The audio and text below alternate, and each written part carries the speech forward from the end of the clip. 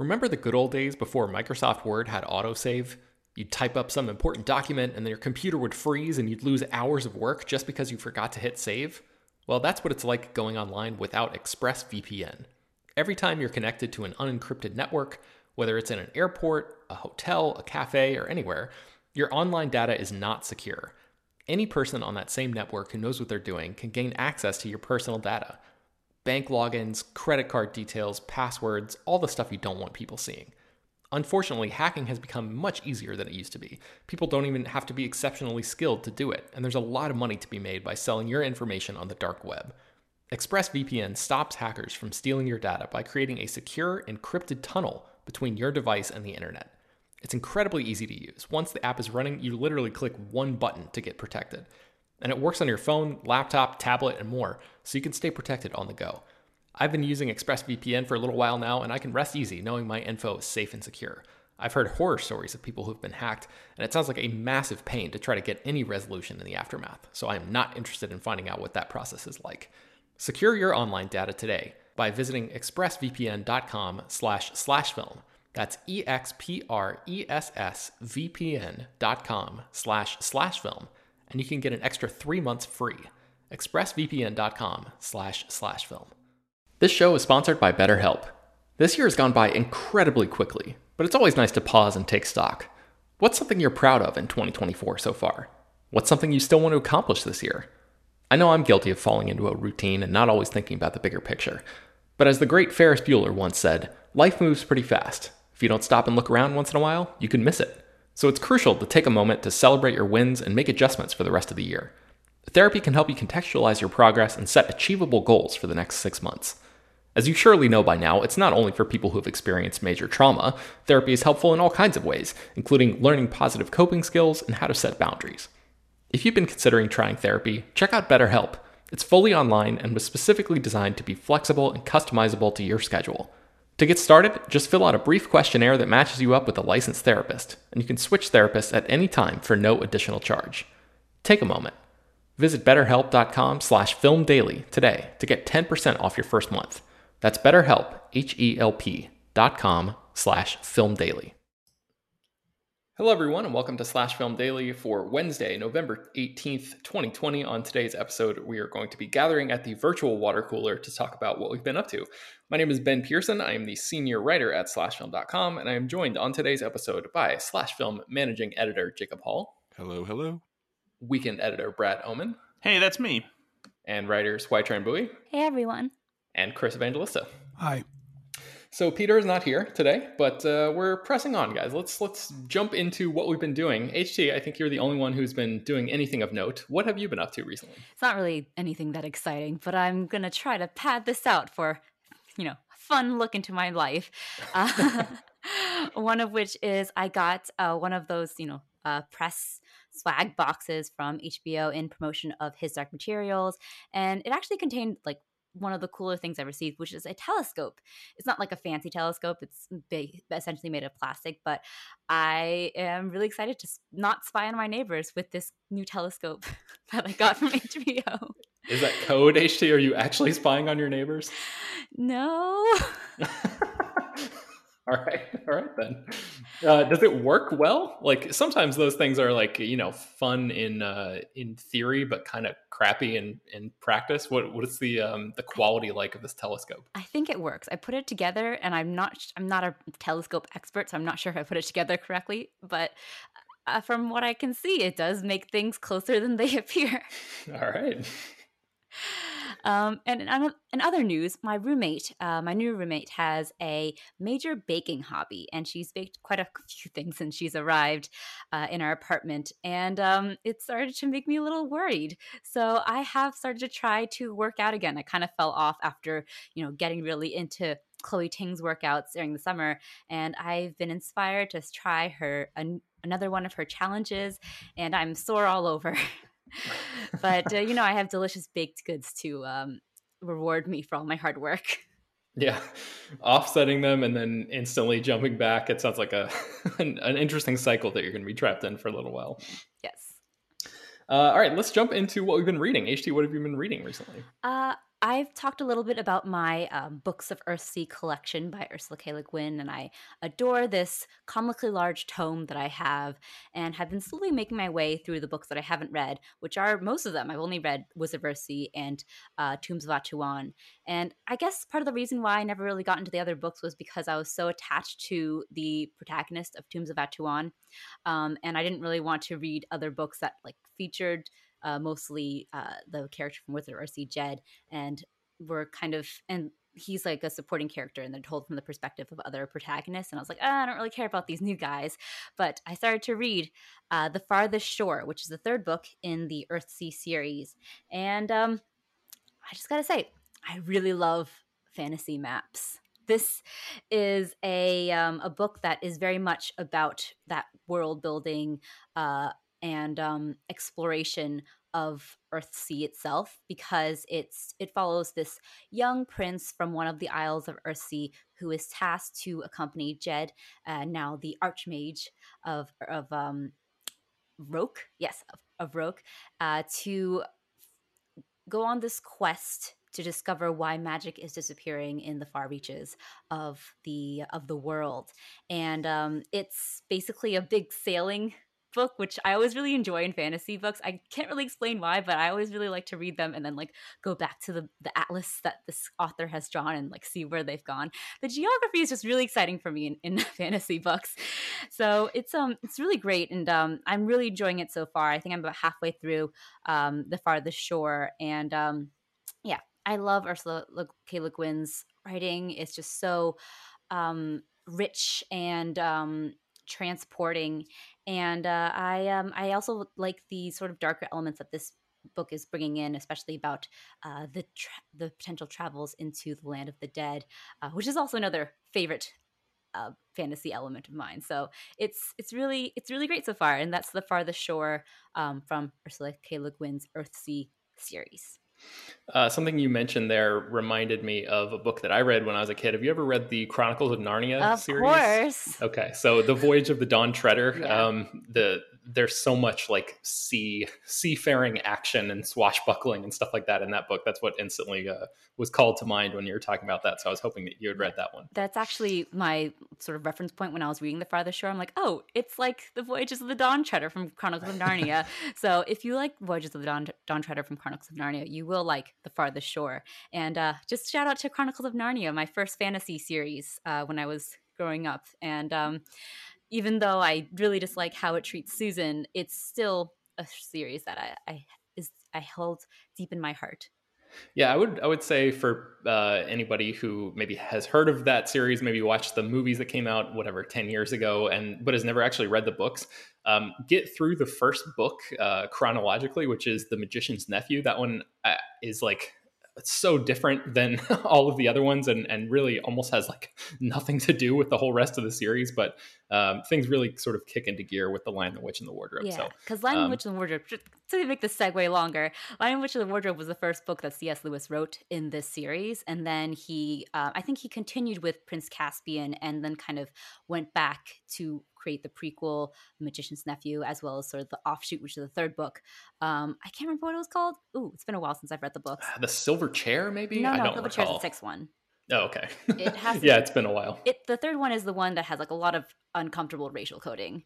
Mm-hmm. But great series. I don't want to go to really much longer, but it's really heavy on its biblical allegories, which is something that C.S. Lewis's friend J.R. Tolkien really disliked, despite Tolkien being the more religious of the two.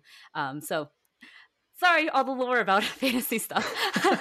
No, it's great. Yeah. And I just really like wanted to, point out, like, if anybody comes to that series fresh, not knowing any of that information, like The Magician's Nephew is numbered 1 of 7, I think. Mm-hmm. And if you read it in that order, it's just, you might be like, this is what everybody's talking about, but it's really like the remaining books that people are really excited about. Fun fact, I actually read Prince Caspian first when I started reading the Chronicles of Narnia series, and I was like, this is a great book. And I realized there was a whole series, and I went back to Lion, Witch, and the Wardrobe, and then I just I bought the whole collection and just kind of read the entire thing.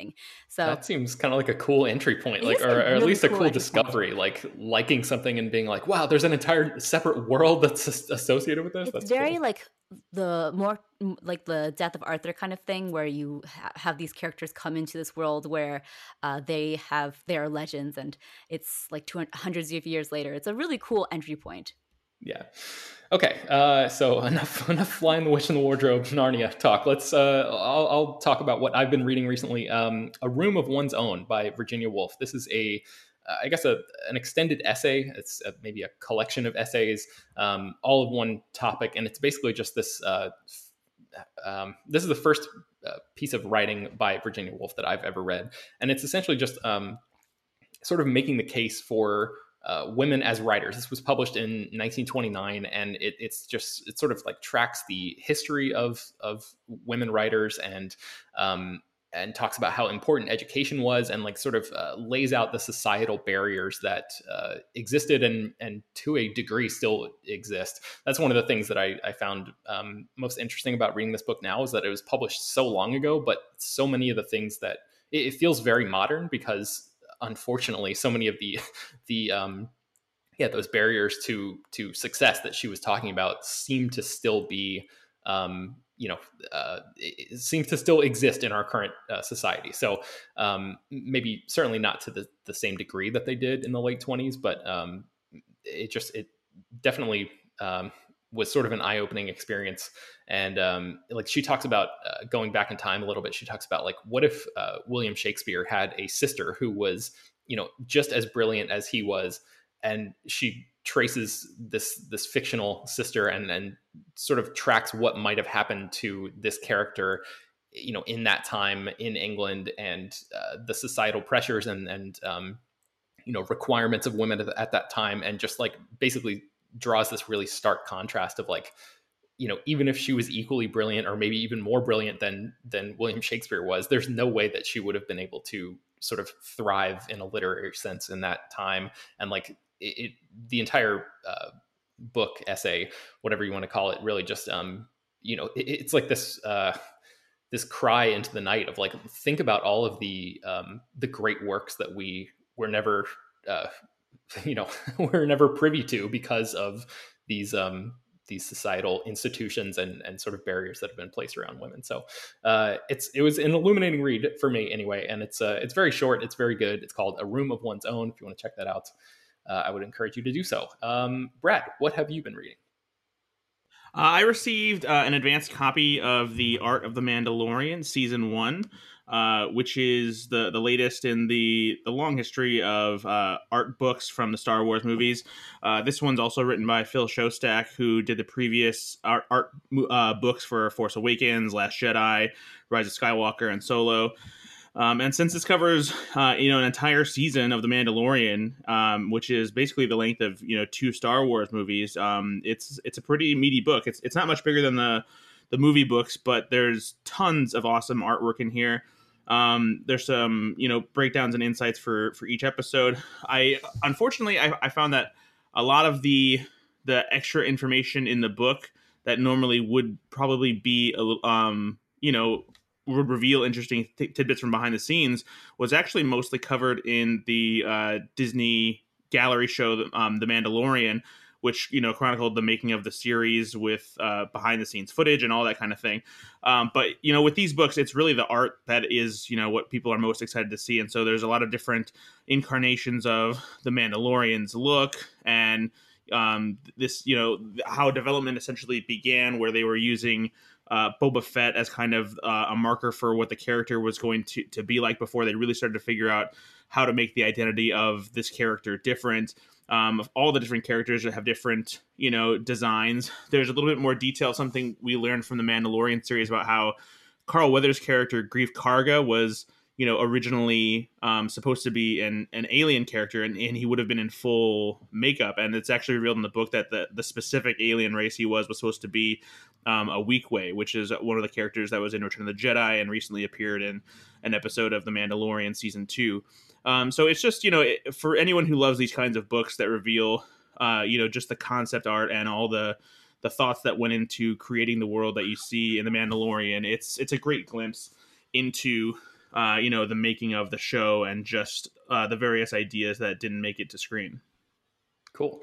Do you think that it would work as like a for me, I feel like a lot of these books are sort of like coffee table books. Like, you just put them out and flip through them. It's not really a book that you dive into to read every single word. Is this kind of in that same vein as well? For the most part, they're like the way the book is broken down. Aside from like talking about the inception of the series, each episode gets a section where there's roughly like, I don't know, maybe like 8 paragraphs specifically about that episode that, like I said, dive into a lot of the stuff that was revealed in the Disney Gallery documentary series. But the cool thing about what accompanies the art is each like photo usually has some kind of caption that explains more detail from the artists about like what they were thinking and why they designed something a certain way, or what changed, from the production process to the final version of the character and that kind of thing. So it's definitely still one of those books where like you mostly just finger through it and glance at it, but if you take the time to like sit and read, the caption and stuff like that, then you'll learn some cool things. Cool. And that comes out on December 1st. So all right, yeah, excellent. Okay, let's jump into what we've been watching. Chris, you and I watched Run, which is the new film from Anish Chaganty, the guy who directed Searching a couple years ago. What did you think about Run? It's pretty good. It's very intense. It never really lets up. The actors are really good. I really liked that. They actually cast, an actress in a wheelchair to play someone in a wheelchair. I thought that, that's a really big step, even though it shouldn't be. It is a big step. But I also feel like it kind of, and I hate using this phrase because it makes it sound like I'm trying to do a pun, but I'm not. But it kind of runs out of steam at the end, and it's like up, all the way up until like the last, I'd say like 20 minutes. I was like, oh, this is great. And then the last 20 minutes, it's like, oh, never mind. So it's, I recommend it. It's worth seeing, but I liked Searching much more than I feel like Searching stuck the landing more than this, I guess is what I'm saying. Yeah, I agree with that. I think, and Searching is like one of my favorite thrillers of the decade, just because it does so many interesting things with the form and the story itself feels like something you haven't quite seen like as many times as the story in Run, which feels like a little bit more familiar and is definitely purposeful. Like the director like wanted to make something more like classical in its storytelling, and it feels that way. It feels like a story that you sort of can predict, some of the beats as they're about to happen, but it's really like all about the execution. And I think there are a lot of really good, really strong scenes in this. And in terms of the execution, I was right there with you. I thought that, it was tense all the way through. It was like, it hit those moments and those things. And even if they were a little bit predictable, it was all satisfying until, maybe like the very, very end for me, where it's sort of like, I don't know, fell apart seems like a little bit too strong. It just didn't quite live up to the promise of the rest of the movie, I thought. And maybe we can talk about that more like later on once more people have seen it. We can do like a little spoilery thing or something like that. But this movie comes out on Hulu this Friday, so it'll be accessible for Hulu subscribers to check out soon. So if you want to read more about the making of the movie, I interviewed the director and the producer, Natalie Kasabian. And so we'll have some interviews and going up at slashfilm.com for the rest of this week. We'll have, I think, one piece going up tomorrow, and then like a piece about all the fun Easter eggs and cameos and stuff like that are in the movie that will go up on Friday after the movie is accessible to everybody. So that is called Run. It's coming to Hulu this week. Jacob, what have you been watching? I'm weeks late to it, but I finally watched Bill and Ted Face the Music, like 2 months after everybody else did, and I really liked it. And this is a weird case for me because I did not see the Bill and Ted movies growing up. I saw them for the first time as an adult. I watched the first two in the past year, so this is not a case where I had nostalgia or warm feelings from my childhood. And I enjoyed the first two movies, but I didn't love them. And maybe that's why I think Bill and Ted Face the Music is the best of them. I think it feels the most well made. It's had the chance to sort of luxuriate into people's responses to the original, which is how they responded to the kindness of them, while sort of chafing at some more dated elements. So this one's able to double down on the kindness while removing the elements that make modern viewers like me go, eh. So I'm curious for you guys, especially those of you who have a longer life with these movies. am I a crazy person for thinking Face the Music is the best one of the bunch? I mean, I still have not seen any of them, but what were you going to say, Chris? I don't want to call my boss crazy, but I mean, it's a fun movie, but I think Bill and Ted's Bogus Journey is the best of them all. But I also realize that's kind of like a weird opinion too. So it's okay to be different. Let's all try and be different. Thank you. That's what Bill and Ted teaches at the end of the day. Kind of. I won't say it's the best of the bunch, but I do agree with you that it definitely doubles down on the kindness factor of the first two movies. I think I also will agree that I really like how weird Bogus Journey is. But I did really enjoy Bill and Ted Face the Music, and I think that it's a lot of fun, and I like how sweet and nice it is. Brad, where do you fall on this whole thing? I don't think that Face the Music is the best, and I think I'm probably going to be the one who says that Excellent Adventure is still the best one.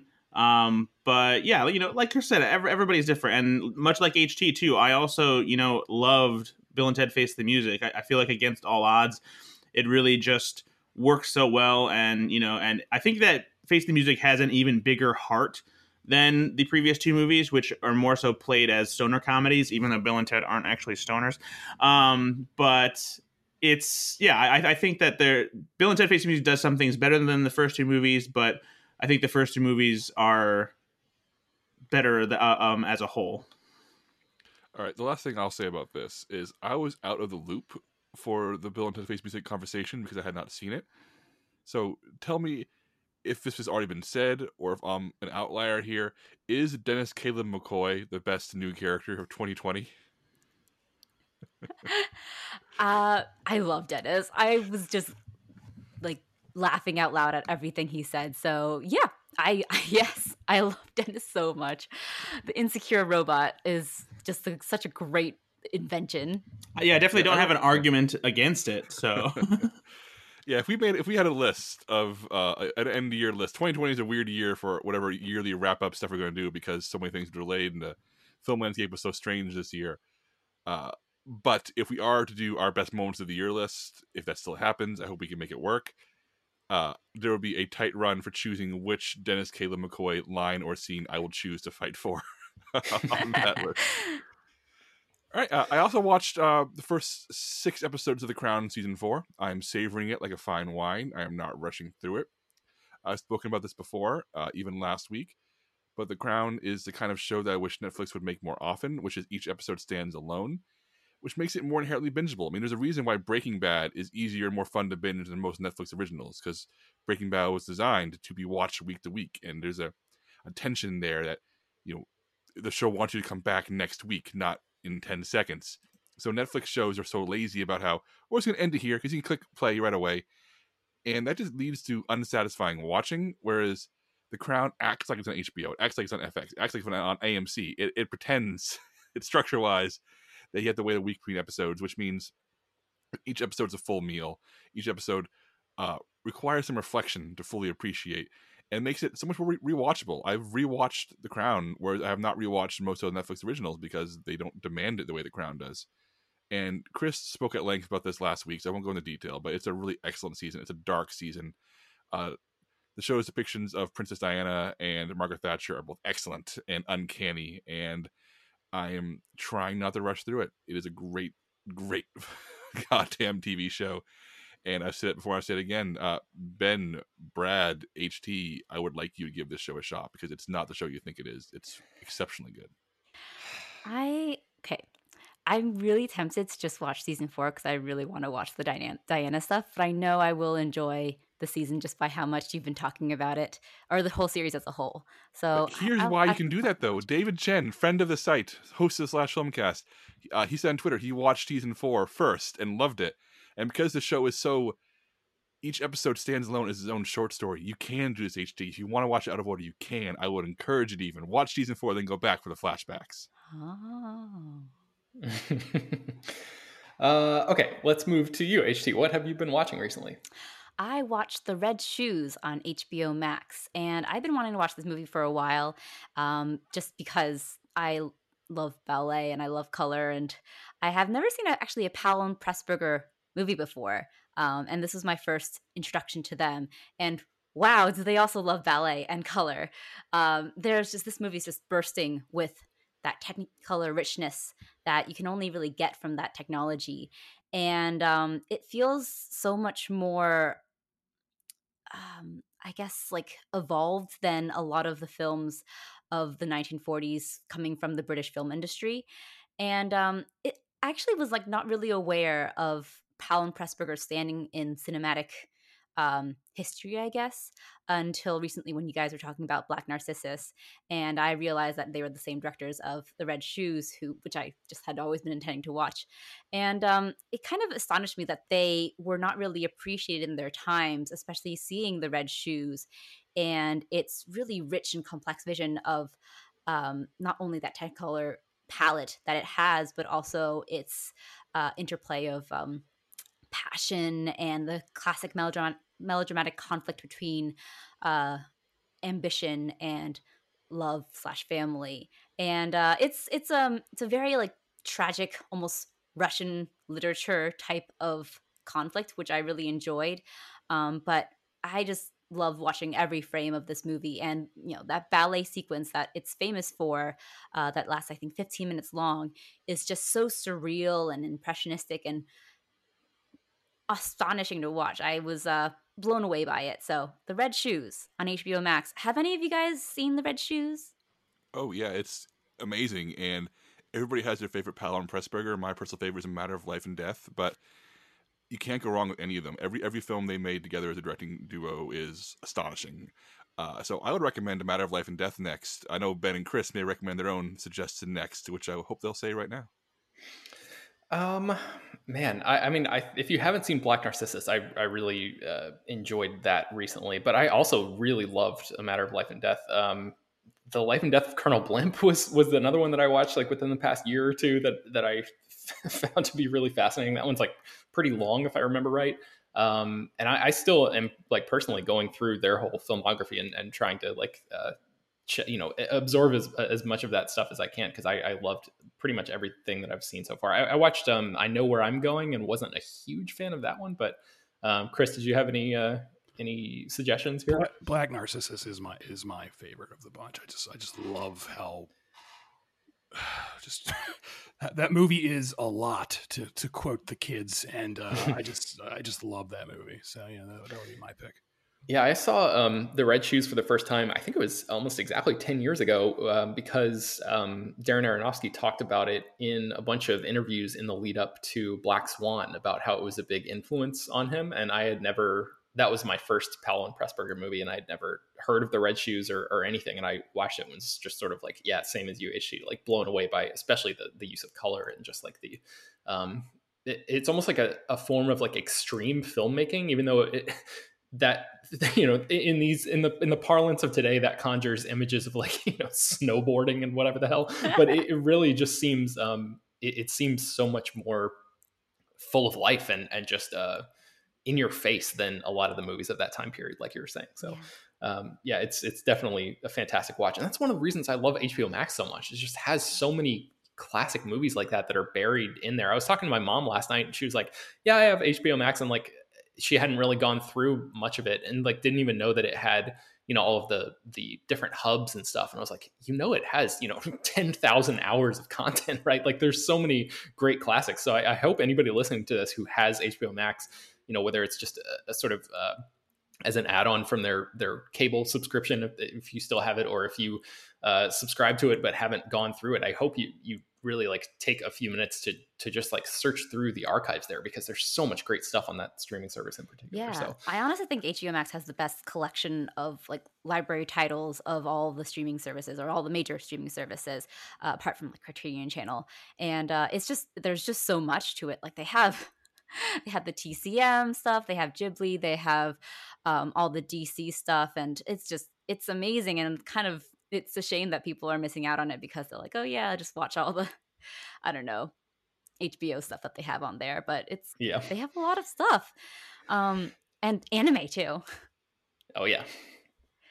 Is the next movie that you're about to talk about, is that also on HBO Max? Yes, it is. I was just browsing HBO Max looking for movies to watch, and I've been kind of wanting to participate in Noirvember. I've been doing it sort of sporadically though, but I decided to watch one of the most famous noirs, The Maltese Falcon, which I'd never seen before. And being a big Bogey fan, I kind of just missed the boat on this one, and it's great. I have really nothing. I feel like I have nothing else to add about the Maltese Falcon that hasn't already been said in much more eloquently than me. It's directed by John Huston. It features Humphrey Bogart in a real just one of his like iconic roles. He's so good in it. He's so suave. He's a little bit. He laughs a lot more than I've seen him laugh in a lot of his films, which was kind of disconcerting for me. But I really liked him as Sam Spade, who is just like the classic noir LA noir detective, and it's got a lot of twists and turns in it, many of which just caught me off guard. And I also love Peter Lorre. I recently wrote about in my quarantine stream Peter Lorre in The Man Who Knew Too Much, and he's so good in that movie. And I was a little disappointed that he is a little bit less of a figure in The Maltese Falcon. He's very much a supporting character, and I do like his performance though. And I will say Christoph Waltz owes a lot of his just sort of persona to Peter Lorre in The Maltese Falcon. But yeah, Maltese Falcon, great movie. Man, it's so good. I would recommend, with this movie so fresh in your mind, rewatching or watching for the first time. I don't know if we've talked about this or not. If you've seen Rian Johnson's Brick, there's so much like this movie in particular. I know it was heavily inspired by Dashiell Hammett and the Raymond Chandler and a lot of these types of movies. But I think the Maltese Falcon specifically, like you can watch this and then Brick back to back and see a lot of the shared DNA there. So yeah, the Brick is great. It's a good double feature. Is it streaming anywhere? I love Brick. I haven't seen it in a while. I remember when it was streaming on Netflix, and that's when I first watched it. Yeah, I don't know. I'll have to check on that. But while I do that, let's go to Chris. What have you been watching recently?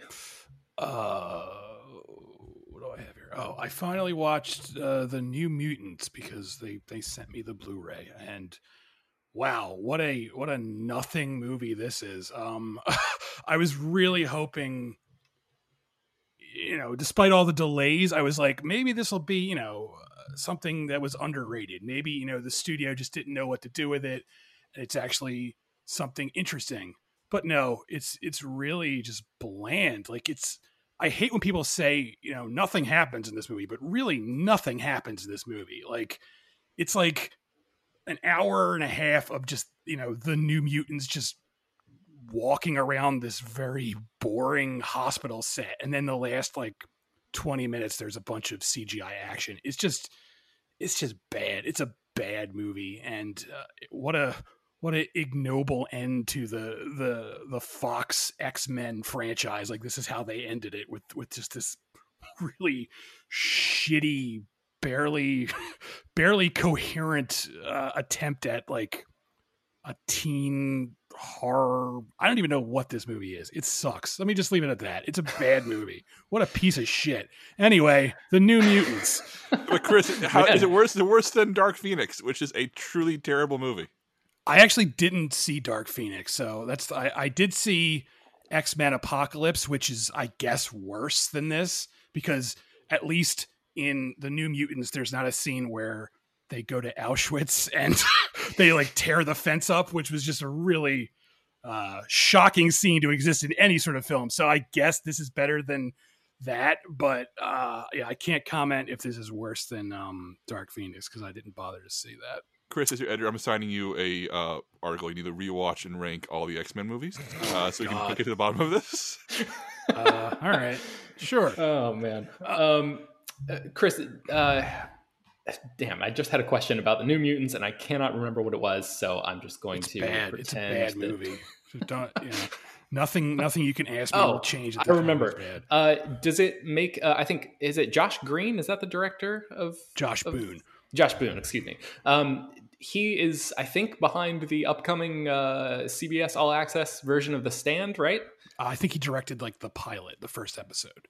Okay, and he might be involved with some of the writing of it or something like that, or the development of it or something. Right. Yeah. I was just wondering if the New Mutants put such a bad taste in your mouth that you're now like a little worried about The Stand, because I know that's a Stephen King book that you really love, but or if you sort of think that this might be like just like, you know, there's too many cooks in the kitchen, like the whole thing about it being a Fox movie and caught up in the Disney thing, and there's like, you know, there's so many studio politics that go into making a big superhero movie. I'm worried about The Stand based on the footage I've seen of The Stand, which looks really boring and flat and not at all interesting. And you know, I know it's a TV adaptation, but that's, you know, that's an epic story, and it really looks like the whole thing is shot in like medium close-ups of people like in Georgia, and it just looks like shit. So I have very little faith in how The Stand is going to turn out. So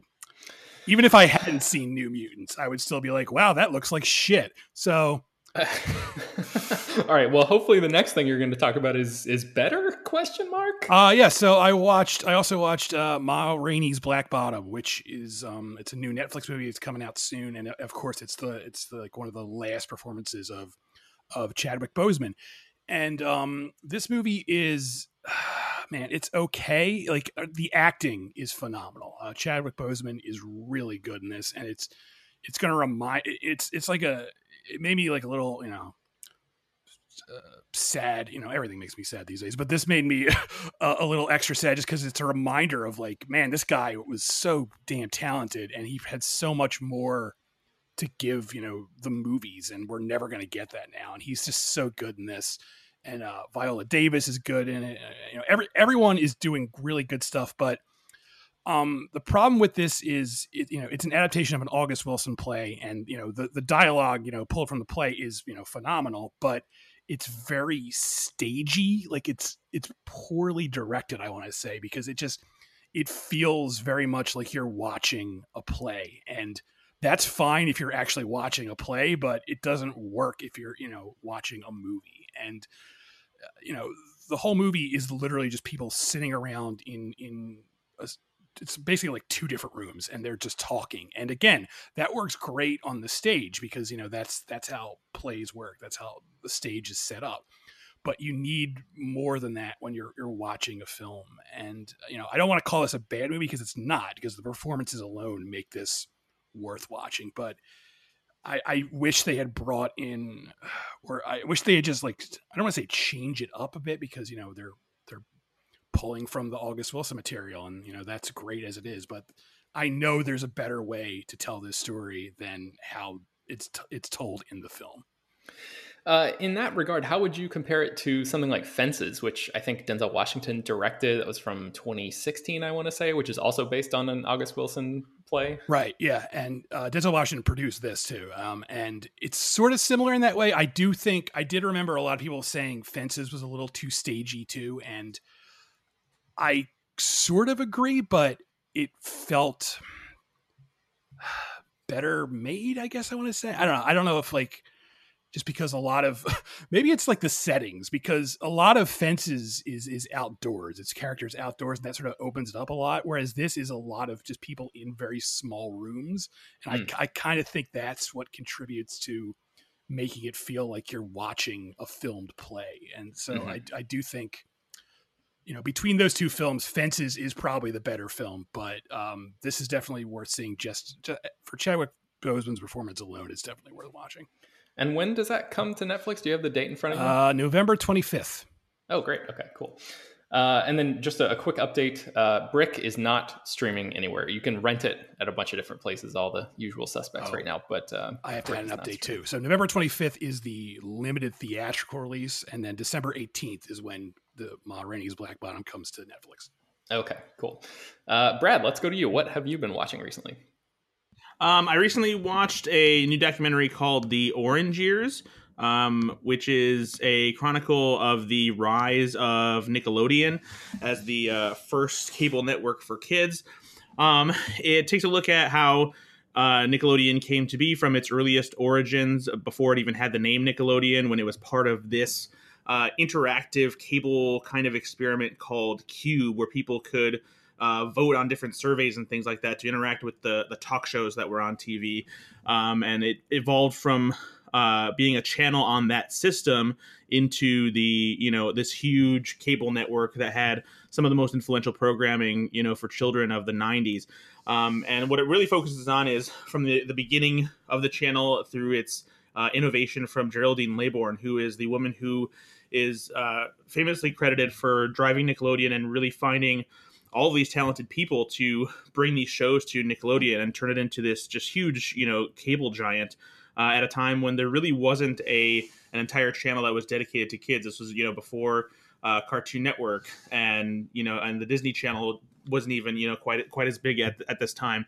And it's just a great look back at how all these shows came to be. It talks to various creators, stars of the shows, all the key behind the scenes executives who were there at the time when it was just gaining steam and getting bigger and bigger. And it's a pretty formulaic documentary. It has all standard talking heads, and it cuts to archival footage and clips from the shows and that kind of thing. But for someone like me who grew up as a Nickelodeon kid, hearing all these behind the scenes anecdotes and interesting details of the origins of the shows and how they came to Nickelodeon, it's just a really fun watch that's informative and has just the perfect amount of nostalgia.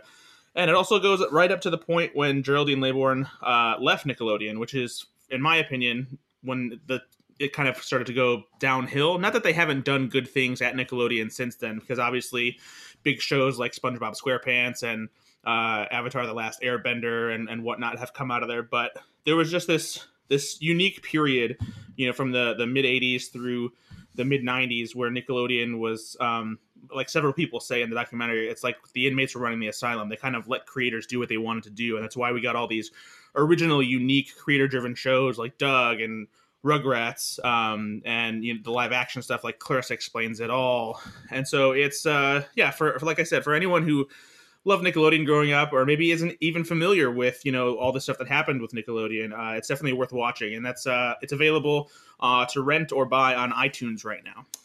Did they talk a lot about Doug? That was my favorite of those shows in that era. So each show that was kind of part of Nickelodeon's early rise to fame and what made them big gets, I would say, like maybe 4 or 5 minutes of screen time. And so they do talk about Doug for a little bit. And one of the more fascinating parts of the documentary, actually, which I didn't know, was how Jim Jenkins found the voice for Patty Mayonnaise, which is an interesting story, which I won't spoil, and I will let people find out in the movie. All right, awesome. What else have you been watching? I also watched the Lego Star Wars Holiday Special. For those who somehow don't know, Star Wars famously had a terrible, awful, abysmal holiday special that aired on CBS back in 1978, in between Star Wars New Hope and The Empire Strikes Back. And it somehow has all the main major cast members from the show, including Mark Hamill, Harrison Ford, Carrie Fisher, even James Earl Jones as Darth Vader. And it's this just terrible thing. And so the idea of a new holiday special is a bit concerning, but because this is an animated Lego Star Wars holiday special, it allows them to have fun without really sullying the Star Wars mythology. It uses a plot device that is reminiscent of Avengers Endgame and Back to the Future and It's a Wonderful Life, that allows Rey to time hop to various famous points in the franchise and mix characters up and cross them over in a way that you would never, ever get to see in live action Star Wars. And it's done in this, delightfully goofy, cheesy kind of way because it's Lego Star Wars. If you've ever played any of the Lego Star Wars video games or seen any of the animated shorts, you know what you're getting into here. And so it's something that is, silly enough and entertaining for kids, but it has some fun Star Wars, Easter eggs and like winks and nods that make jokes at the expense of some of the silly things in the franchise. And it's pretty enjoyable. It's not something that you're going to have your mind blown about, but it's just something that's fun, especially to watch around the holidays. And if you have kids who need to be distracted for a little bit, and it only is 47 minutes, which is half of the length of the absolutely terrible original Star Wars holiday special. And on that note, actually, in preparation to watch this, and because I interviewed Anthony Daniels, I went back and watched the original Star Wars holiday special. And not only did I forget, I watched it once before in college. And and I didn't remember a lot of it. I think it might be because I was under the influence of some things. But it's an hour and a half, and my God, is it the worst thing imaginable? It drags. It's stupid. Like the sets look cheap. All of the Wookiees are just weird. There's a scene where Art Carney is this like shop owner, and he brings this special like virtual program to play for I don't remember if it's Chewbacca's dad or if it's his wife's father who lives with them. But he sits in this chair, and it's this like not so vaguely erotic kind of virtual reality thing that he's experiencing, and it is just the weirdest, stupidest thing. And like, I don't know what's going on with Mark Hamill. He looks like he's wearing like 5 pounds of stage makeup. It's just, man, I mean, it's tough to watch even just for like the hilarity of seeing how bad it is. But yeah, so that's on YouTube. All you have to do is just search for it, and like someone has the full copy out there, and it's for what it is, because it's recorded from television, it's pretty decent. But yeah, man, it is that is rough. I was gonna say, I would be very surprised if that was like officially available on Disney Plus, considering how terrible its reputation is. But you got to go to YouTube for that one. So. Yeah, there's no official copy of that available. George Lucas made sure of that. All right, what else have you been watching, Brad? And then I watched a handful of episodes from the revival of Animaniacs that's coming to Hulu on Friday, November 20th. Hulu made 5 episodes available, but not the first 5 episodes. They included the first episode, and then the second episode, the 4th episode, the 8th episode, and the 10th episode. Weird choice. Yeah, I don't know if it's just because that's the showcase of what they thought was going to be the best from this first season, or what it is. But with Animaniacs, it's not a show that has any serial arc or carryover of continuity. It's just a collection of animated shorts featuring the Warner Brothers and the Warner sister Dot and Pinky and the Brain. And I was very, very pleased with how this revival turned out. It has the same spirit and comedic style as the original Animaniacs. The animation hasn't been like modernized in any way to be more contemporary. It's just has this classic feel of exactly the same way that the original Animaniacs did. All the original voice actors are back. There's a little bit of I don't want to say controversy, but just disappointment from fans because they didn't bring back any of the original writers or the series creator. Tom Huger, I think that's how you pronounce his name. But it is, it still does a great job of capturing the meta comedy and sort of the all of the satire of pop culture and politics. Everything from the original series is here, and the episodes that I saw never quite match up to how good the premiere is of this the new season, because the way the Animaniacs come back, they do a whole song about catching up on the past 22 years, and then also they have a second song about reboot culture, and it's just a lot of fun. Plenty of just great pop culture references and jokes that don't feel like they're trying to make Animaniacs anything more than what it was from the past. And so yeah, I don't know. I'm super excited to see how much more they can do with this, because it doesn't have that feel of where most reboots or revivals do, where they feel forced to updating it for a new audience. It is exactly what you want from bringing the series back. It doesn't even feel like it left. Like, it feels like they just took a long break and they're like, oh, we should probably make more episodes of this. So yeah, there's a whole review I have on online. I will say that the one thing that people might find disappointing is that with the exception of Pinky and the Brain, none of the other supporting characters from the show that had their own shorts in the original series come back, for at least in the episodes that were shown or given to the press. I did see that in an episode description of one that wasn't provided to us, that the character Dr. Scratch and Sniff is involved somehow, but otherwise they haven't brought back anybody else. So I don't know if they're waiting to see how people react to this first season, and maybe they'll bring those characters back in the like a season 2, which has already been ordered, or if that's just something they decided to leave behind and focus on, what were essentially the 2 most successful parts of the original series. But they did introduce a new one new short with 2 new characters called Starbucks and Cindy, and it focuses on a little kind of like action figure sized alien who's supposed to be coming to Earth to like prepare it for being invaded by the rest of his species, but he gets picked up by a little girl and just turns him into like basically a toy that she keeps playing with, and he keeps trying to escape. And so I don't know if that only appears once in the episodes that I watched, and it didn't seem to be in any of the other episodes as far as the descriptions provided for those episodes. So I don't know if that's something that they also plan to come back in the future, if they were experimenting with it or what. But otherwise, if you love the Warners and you love Pinky and the Brain, you're going to get exactly what you want with this revival. And when does that come to Hulu? November 20th, this Friday. Okay, cool. I watched on HBO Max A Room with a View, not to be confused with A Room of One's Own, which is the book that I was talking about earlier. A Room with a View came out in 1985. It was directed by James Ivory, and it stars Helena Bonham Carter, and Julia Sands, and Maggie Smith. And those are the only names that I'm going to say right now, because if you happen to watch this movie, I think a big surprise is like all these famous faces popping up in different places throughout. And because it came out in 1985, everybody's so young. It's so crazy to see Helena Bonham Carter at that age. I don't know. I should have done the math on this to see how old she was exactly when they were filming this, but it looks like she's, 18 or 19 or something like that. And I've never seen her in anything, at that stage in her career. So for me, it was notable, on that level. I was not a big fan of this movie. My wife was reading the book and seemed to be pleased with the adaptation. I think, the accuracy of it for the most part. There were some changes here and there that she was telling me about, but I think she enjoyed the movie a little bit more than I did, and maybe I would have enjoyed it as well if I had read the book.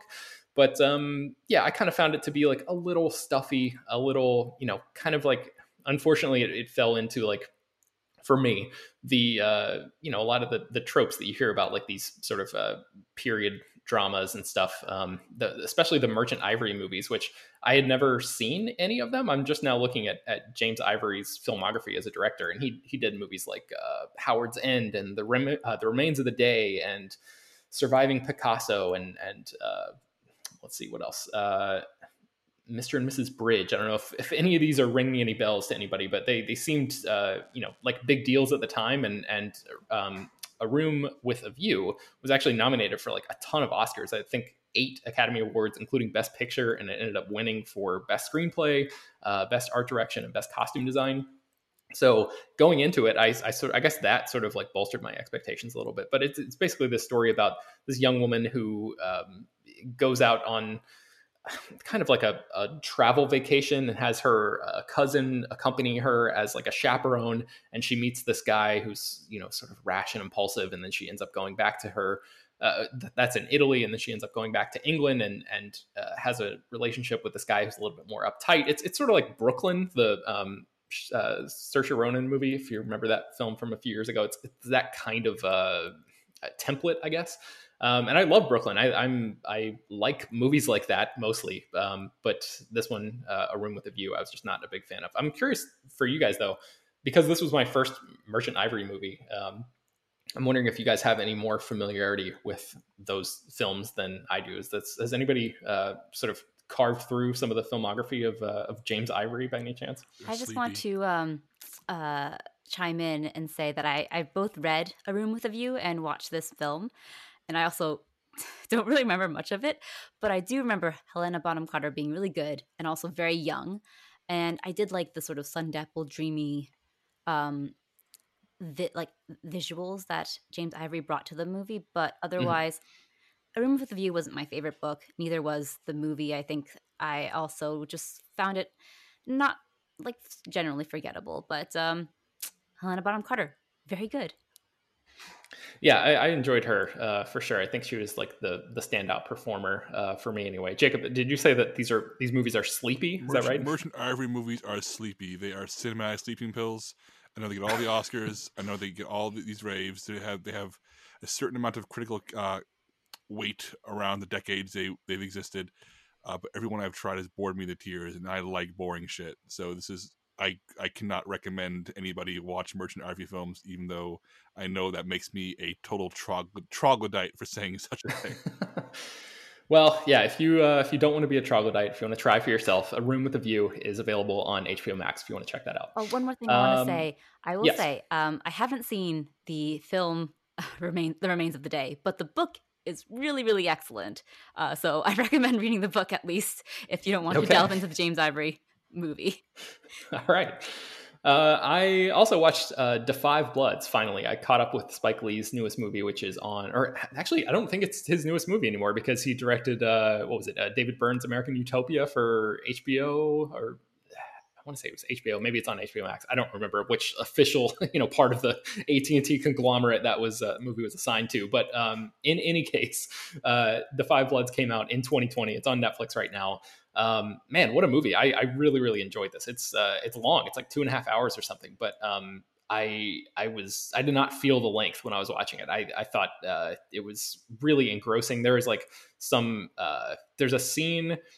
And I hesitate. I'm not even going to say actually what the scene is, but there's a scene sort of like in the last act of the movie, I guess, that is some of the most tense filmmaking I've seen in a long, long time.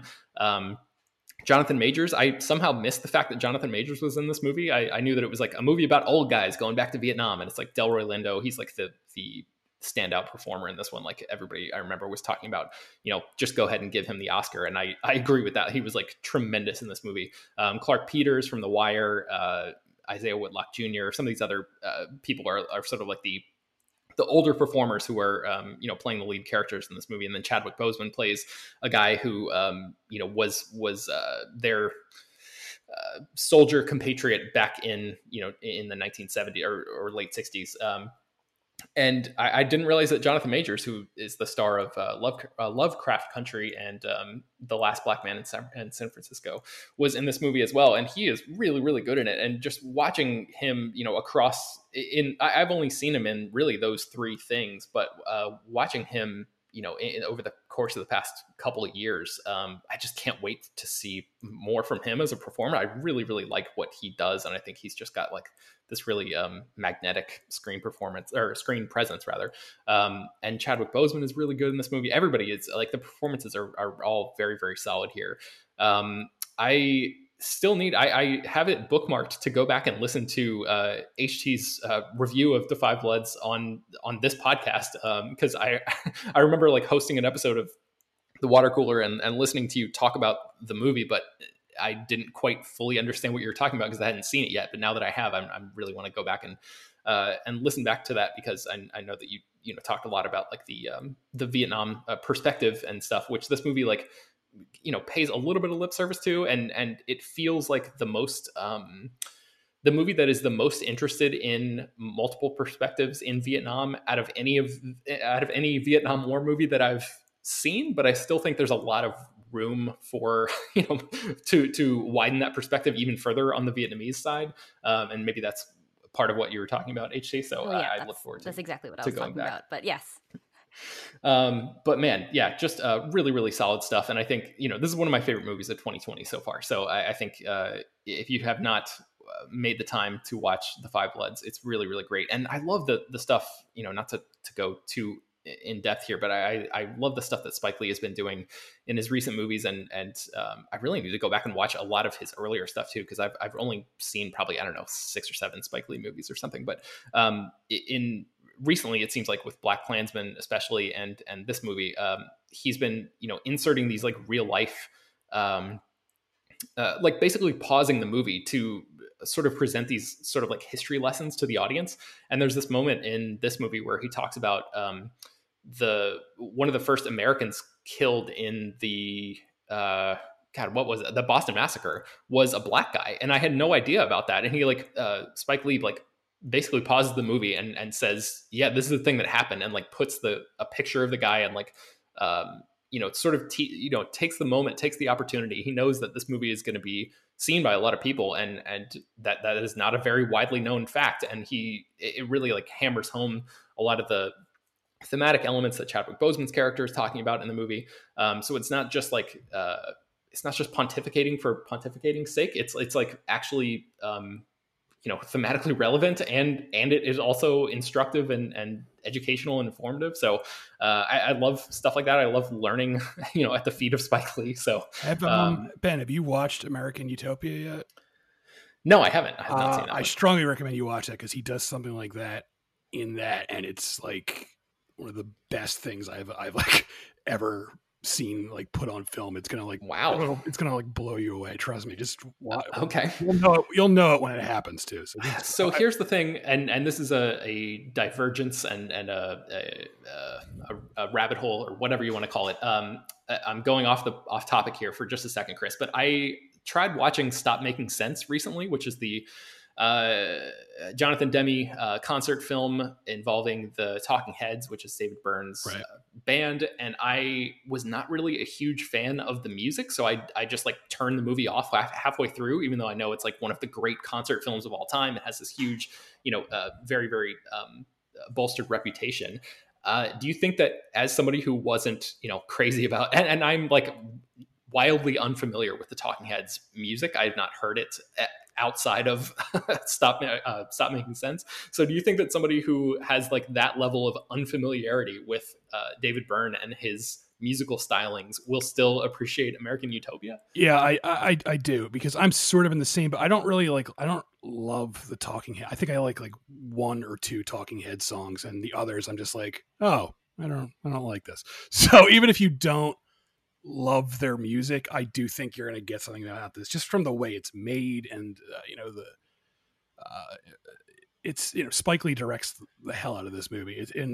I forget, I don't have the exact numbers in front of me, but I remember when I was writing my review, I researched this, and like I think he had like something like 27 editors working on it. So it's like, wow, it's like it's not like, I love that the film version of Hamilton. I think it's great, but if you watch Hamilton and then you watch this, it makes you realize how amateurish Hamilton looks, because this looks like a movie. Like it's just constantly cutting all over the place, and there's all these different angles and all these different close-ups, and it's so like even if you don't love the music, I think you're gonna really appreciate the filmmaking on display. Awesome.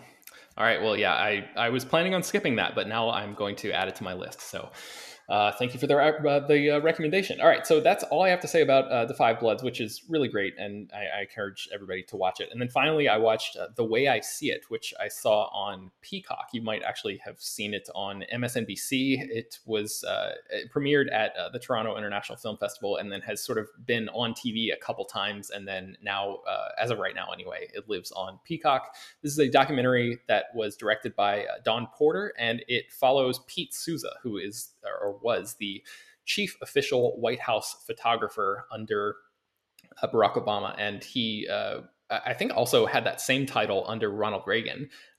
If not that same exact title, he was like one of the main photographers in the Reagan administration. And I watched this because the presidential election, despite what the current president says, is over, and the current president is going to be leaving office soon. So I finally, allowed myself to look back a little bit into the Obama era. It's just been too sort of fraught for me to really look backwards too much, with the looming threat of 4 more years of Trump being a very real possibility until recently. So I finally was like, okay, now that I can sort of kind of breathe a little bit of a sigh of relief, I want to watch The Way I See It, which is a movie that follows this photographer around, and it basically is like a movie version of a talk that he gives, where he goes through a lot of the photos that he took during the administration. And it really is just, it's not the most dynamic movie that I've ever seen, or sort of like informative documentary, but it's so nice to watch a movie that has that puts somebody in the center of the frame, in that actually cares about American lives. And it's just like the level of empathy and compassion and just human emotion that Barack Obama displayed when he was in office. I guess, regardless of what you think about his politics, it is night and day compared to what we've had over the past 4 years, and just like watching the way I see it, and seeing a lot of these big moments, and small moments too, moments that like really only this photographer was able to capture, because he had such access. It draws such a line in the sand between these two administrations in a way that, like, intellectually, like, we all know how different it is and has been, but like seeing it and just trying to imagine Trump doing half of the things, any of the things that are on display in this documentary, it sort of like brings it all crashing into reality in a way that I have not allowed myself to let it, because I've been sort of closed off over the past 4 years. So I found it to be a cathartic experience, a slightly hopeful one, a little bit, a lot of mixed emotions watching the way I see it. So it's not like the most formally interesting thing, but I think it is very effective at getting its message across. And I think it's worth watching if you want to know like what the person holding the office of the president of the United States should be doing in terms of like the bare minimum of like modeling basic human decency. I guess just as a quick aside, if anybody out there has any recommendations for a level-headed critique of the Obama administration and those years, in terms of policies and any of that stuff, I would love to read that. So if anybody like listening to this is like, oh yeah, I follow this person who wrote this great thing that I read, X number of months or years ago, and this exactly covers what you're talking about, please tweet that to me, email it to me, whatever you need to do, because I would love to read that. I have not, I feel like sort of embarrassed to say, but like I feel like I was only politically activated in a serious way after the 2016 election. I feel like a lot of people are probably in my same boat there. So I have not like done like a deep dive into the critiques and failings of the Obama administration in a way that I should have. And this movie does not have any time for that. It is not interested in critiquing really any of the decisions that he made at all. So I want to just like educate myself a little bit and know about that. So if anybody out there listening has an article that might be able to help me out in that regard, that isn't, just like, that seems level-headed, I would love to read it. So that is my plea to you, the listener. Okay, let's move on into what we've been eating. Brad, what crazy things have you been eating recently? Nothing too crazy this week. I mentioned the grocery store Aldi's in our last episode, and I mentioned that they have some cool things that are unique to them from time to time. And one of the things that I learned about recently was they had a couple different loaves of croissant bread. That is a loaf of bread, but it is essentially a large sliced up croissant cut up into slices. And they had a regular one that was just a buttery croissant, and then they had another one that was a cinnamon one. And this bread is a game changer because obviously croissants are great, but with this, like, you can use it to have make a sandwich, or use it for breakfast toast to have with eggs on it, and what have you. And it's just it's so much more flavorful than like any other bread that I've ever, toasted or used for sandwiches or anything like that. And it's just, especially when you put it in the toaster, it's so flaky and crispy and just absolutely delicious. Unfortunately, it seems like it's not a regular thing that they're going to have unless they decide to bring it back, because Aldi has these things where they only have them for like a limited time. I think they're their favorite finds or something like that. And so it was there. I was lucky enough to find literally the last 2 loaves of this kind of bread at my local Aldi, and I haven't seen it there since I picked it up last week. So it's phenomenal. If you happen to find it at Aldi, I would recommend picking it up because it's so good. I wish that I could get this more often. And I know you might be sitting there saying, Brad, you idiot, just go get croissants and do the same thing. But they don't really make croissants like this size in a way that you can slice it into bread unless there's some kind of, really nice French bakery somewhere, like, in Chicago or something that I'm not aware of, because otherwise this was the only way for me to get a croissant like this, and I'm disappointed that it is gone. Man, that sounds pretty good. And I just looked it up. I was not familiar with Aldi, but I just looked it up, and there's one that's like 5 miles away from my house, so I might have to check that out. And they're very cheap too, which is great. Brad, I don't know if this will be the exact same thing, but have you tried brioche? Yes, I have tried. I do like brioche. And it's I would say it's probably my second favorite like bread that I normally use for a sandwich. I usually prefer ciabatta buns for sandwiches. But yes, it's very soft like croissants are. But there's something about the flakiness and how it toasts in a toaster that is just better than brioche bread. All right, what else have you been eating, Brad? And then I got my hands on this new thing that's called Cinnamon Toast Crunch Cinnadust, which is basically the seasoning sugar cinnamon dust that they put on Cinnamon Toast Crunch, but it's in a little plastic container that you can shake out onto toast or ice cream or whatever you want to put Cinnamon Toast Crunch Cinnadust on. And so when I was a kid, actually, my mom introduced me to a not so healthy breakfast, but a delicious one nonetheless, where you would just get toast and put some butter on it and sprinkle a little bit of cinnamon and sugar on it. And so this is essentially the easier way to do that, because it has just essentially a perfect mix of cinnamon and sugar that you can sprinkle on it. And so I did this actually with the croissant toast, and that made it even better. But yeah, this is really good. I haven't put it on ice cream or anything like that yet, so I'm still figuring out just the things that work best with it. But if you want to try this, you can get it. It's only available at Sam's Club, so that's where you're going to have to go to pick it up. Brad, I have to ask, what is the difference between doing that and then just mixing cinnamon and sugar together? It's just like the fact that there's one step removed off of your plate, like it's a little bit easier. You don't have to actually do the mixing yourself, or does it like taste noticeably different than that combination?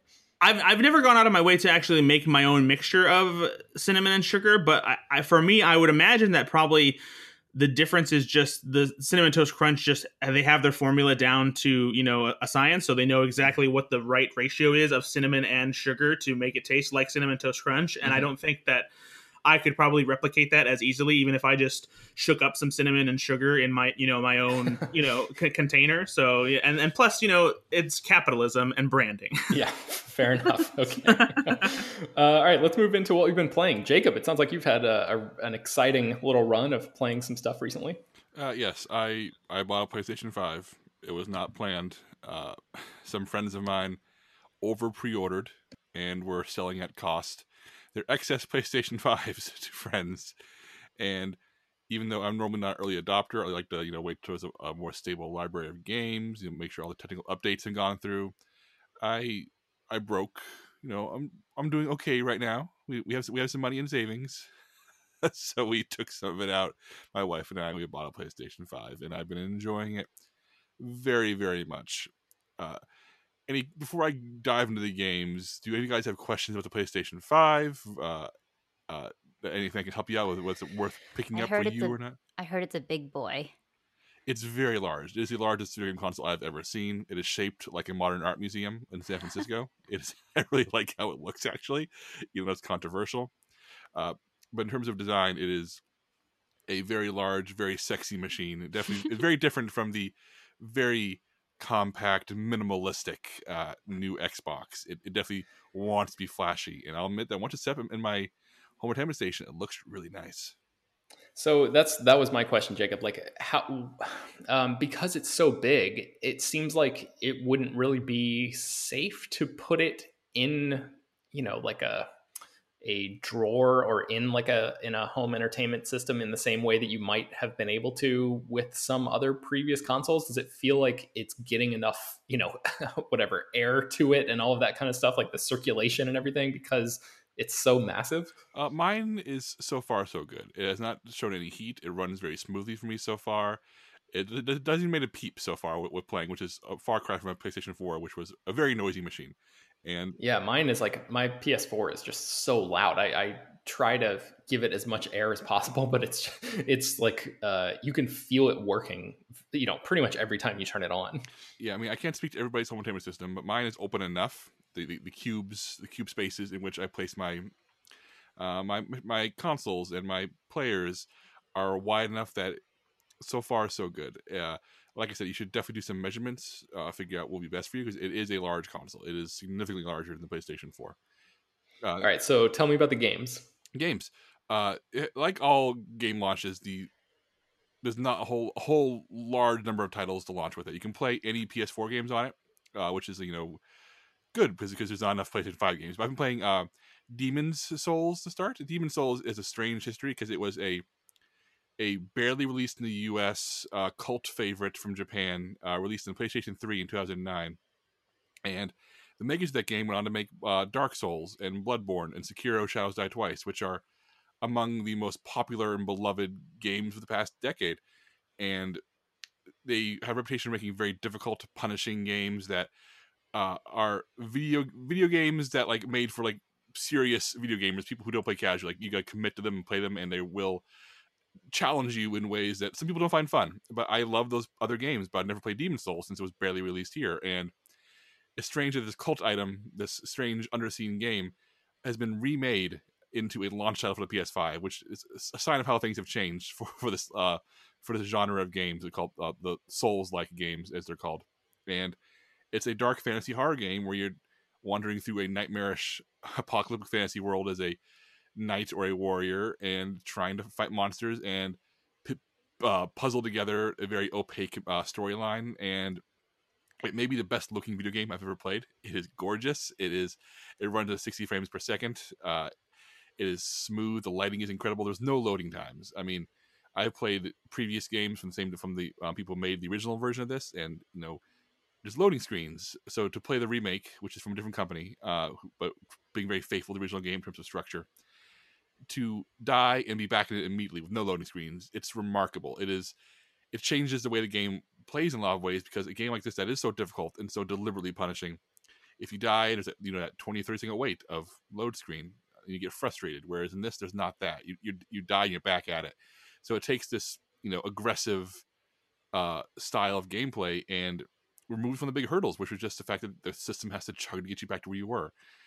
So if you're already a fan of Dark Souls or Bloodborne, which I am, and you have a PS5, this is the game to get. It is the showcase for what games can look like for a new console. I'm loving it so far. I'm taking my sweet time with it.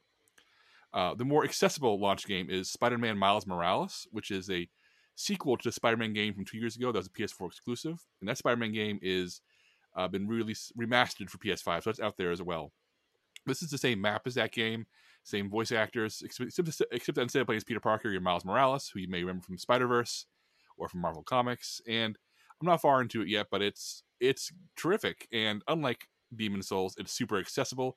You can even turn on a mode where it's built for you don't take damage in fights, so you can just enjoy the story. There's multiple modes like that, so you can just play it how you want to play it. Whether that's a child who needs the help, or somebody who just wants to see the cool story, you feel like a superhero, or like me, who's playing on one of the mid levels where it's just challenging enough for me to have that challenge, but also not so hard that I'm not getting constantly stuck.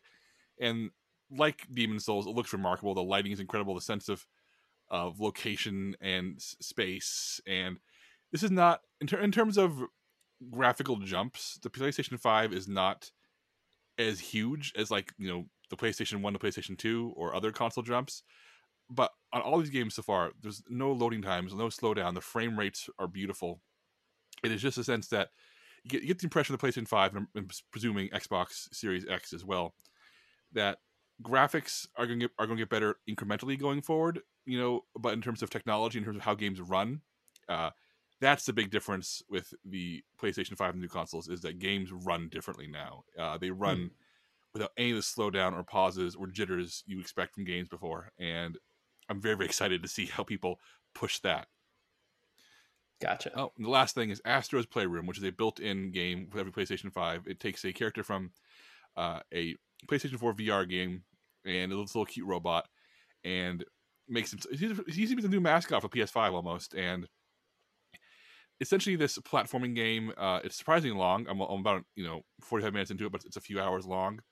And it's meant to be a tech showcase for the PlayStation 5 controller, and it is very charming, very fun, very sweet little thing.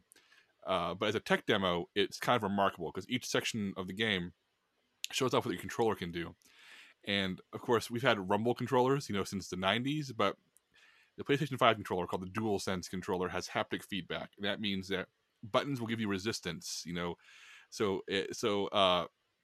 or it'll react in different ways or rumble in really unique ways. So it lets you feel things like texture and feel vibrations and patterns. Or if your character's forcing against something in a game, and the game wants to simulate the idea of force, the trigger buttons will actually give pressure back at you. So you got to push harder to fight through the trigger push in order to make it happen. And this game's all about showing that off. And both Spider-Man and Demon's Souls both use the haptic feedback in interesting ways.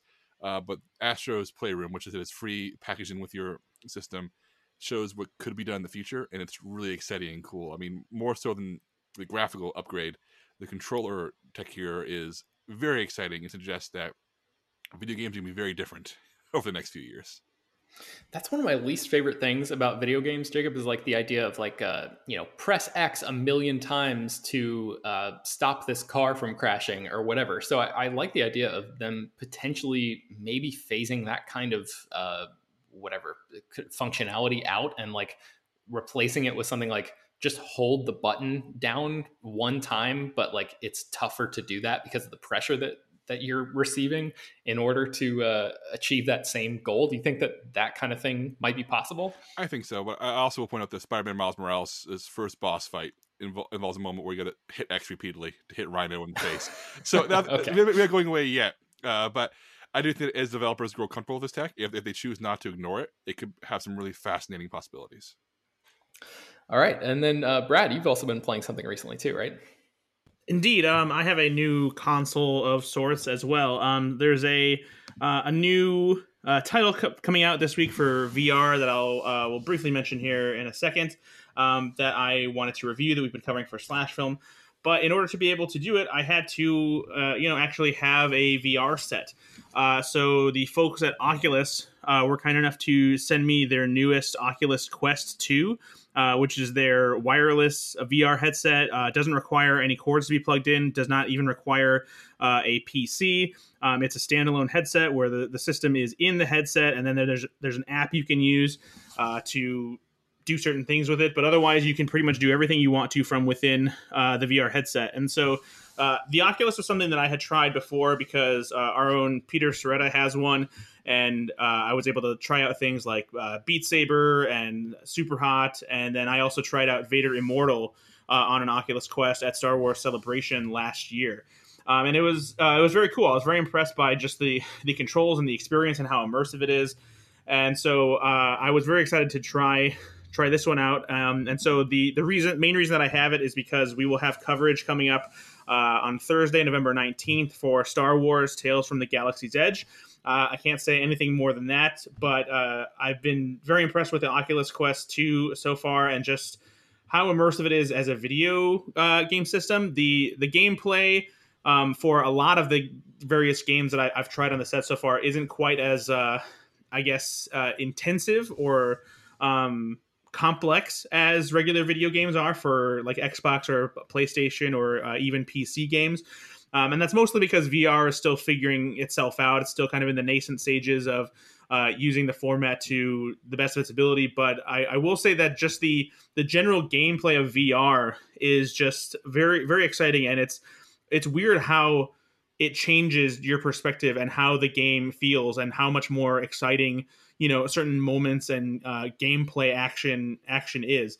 It's just there's a whole new feeling when your entire environment around you is made up, digitally, in front of your eyes, and it genuinely feels like you're in a space like that. And so it can be a little bit disorienting at first because you're just in your living room and you do need to have like a decent amount of space to work with. But what's cool about how the headset works is that you can actually draw the space in which that you want to play, and if you happen to move anywhere near those borders, it'll like stop you and take you out of the game, but not necessarily abruptly, but just in a way that makes you realize that, hey, don't run walk over here because you might hit this chair or something like that. I was wondering about that. I was wondering if they had something built in. So it sounds like they do. That's cool. Yeah. So it's very cool, and even from like a perspective too, as a movie watcher, one of the cool things about it too is it has apps for Netflix and Amazon Prime and Fandango now. And I tried the apps for Netflix and Amazon Prime, and they have their own virtual space in which that you can watch the movies that are in your library or in their streaming libraries. And so, like with Netflix, they have a what is essentially a virtual screening room that is like in this cabin in the mountains, and it has like a couch and a fireplace, and you watch the movie in front of you as if it were being projected on a wall in a virtual space. And then with Amazon Prime, they just have it. They have like the Prime app set up in this very sort of cartoony virtual environment, and you scroll through to see what you want to watch, and then once you watch it, it puts you essentially in a pitch black virtual space that allows you to change the orientation of where the screen is. So if you wanted to, you could like lay down on your couch or on your bed and have your headset on and be looking up, and the screen is essentially above you so that you can watch it just like any other movie. And the resolution is good. The sound on the system is solid as well. And so if you're ever like in a position for whatever reason where you want to watch something but you don't want to wake up somebody in your house, or you don't have headphones to plug into your stereo system or your TV in any way, using a headset like this it's a cool way to kind of just zone out and be in your own space and watch a movie without having to worry about anybody else around you and disturbing them. Awesome. Yeah, so there's a lot of cool aspects. So there's plenty of things I haven't done yet, and obviously I will keep playing with it. So I'm sure I will talk more in the future about other stuff that's coming, because they have like a Jurassic World thing that's coming out soon, and like there's plenty of movie based VR experiences that they have. But like I said, tomorrow I will be have a review about Tales from the Galaxy's Edge, so that people can find out how that Star Wars VR experience is. Awesome. And you can find that at slashfilm.com. You can find a lot of stuff that we've talked about, written about at slashfilm.com. And before we go today, let's go around the circle and just tell people where they can find us online. We haven't done that in a little while. So let's go with HT. Let's start with you first. Well, you can find me online at HTranBui on Twitter, also on Instagram at HTranBui, and I'm going to plug my and Jacob's podcast, Trekking Through Time and Space, which you can find at Trekking Time Pod on Twitter and on Libsyn, and podcast platforms everywhere. Cool. Chris, how about you?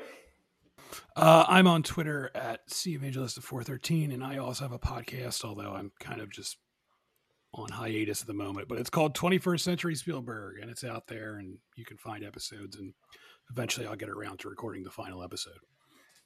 Jacob, where can people find you? I regret to inform you that I'm back on Twitter at Jacob S. Hall. Oh no, Jacob, why? What have you done? I try not to look at my feed too often. I mostly use it to tweet my thoughts and look at my responses and not actually look at other people. Sorry. But I'm being more responsible about how I consume that dreaded machine. Okay. I'll second Trekking Through Time and Space, available on iTunes and Apple and all the places you listen to your podcasts. And if you want to find my Instagram, you gotta search for it. Sorry. All right, Brad, how about you? You can find me on Twitter at Ethan_Anderton. It's a terrible website, but yeah, follow me there. And then I also have a podcast that I'm still doing, even though we are also kind of on hiatus, some because of laziness, but more recently because of some technical difficulties with our server provider. But we're working on fixing that and kind of revamping so that we can get back to recording regular episodes. It's been kind of lame this year anyway, with no movies in theaters and whatnot, but it's something that we definitely want to get back to sooner than later. So right now, it's you won't be able to find it on iTunes because of our technical issues, but we will be back. It's still a thing that's alive, and so if you like my stupid podcast, then you don't worry, we'll be back. All right, and you can find me on Twitter and Instagram at Ben Pears. And speaking of podcasts, I just recently relaunched the Not Just New Movies podcast, which is the show that my friend Tyler and I started probably 10 years ago at this point. And you can find all of the back episodes and the new episodes at njnmpodcast.blogspot.com, or you can find it on Apple Podcasts, and all that stuff as well. So if you would like to send us feedback, questions, comments, and concerns, you can do that at peter@slashfilm.com. Make sure to leave your name and general geographic location in case we mention your email on the air. Don't forget also to rate and review this show if you get a chance. We really appreciate you doing that, taking the time out. Spread the word, tell your friends about the show, and thank you so much for listening. We will talk to you guys on Friday. Not so fast, Ben. Oh yes, Jacob. Did you I really legitimately forgot. I can't believe this, but somehow I forgot. Did you think you can get away with it because Peter's not here? Is that what you were thinking? No, I really forgot. But okay, I'm in it now. I'm ready. I say something very special for all of you. This is from the gargantuan book of insult, defense, and effrontery, sharp retorts, riposte, caustic quips, implied put down, Beluze Saphian. I have found it. The shortest chapter in the book. Only 2 pages long. I've skimmed over it every time I've opened the book. I finally opened it on page 353. Are you ready? Yes. This is the Muddleheads section. Muddleheads, a phrase we all know and use every day. Right. Muddleheads. Ben, he's so absent-minded, he went up to a horse at the racetrack and bet $5 on a bookie. Okay, all right. I like it. HT, she once fell down a flight of stairs. Landing at the bottom, she said, I wonder what all the noise was about. I did fall down a flight of stairs once. Oh, God. Chris, he keeps going around and around in a revolving door. He can't remember whether he's going in or coming out. Brad, a nurse showed him the triplets his wife just had given birth to, and then asked, what do you think of them? Absent-mindedly, he said, I'll take the one in the middle. Yes. Oh, Brad, you didn't like the one. Okay, how do you find that one? Okay. Brad bought a memory course, but never completed it. After the 8th lesson, he left the course in the subway. There we go. That one was funny. That's a convincing enough performance, Brad.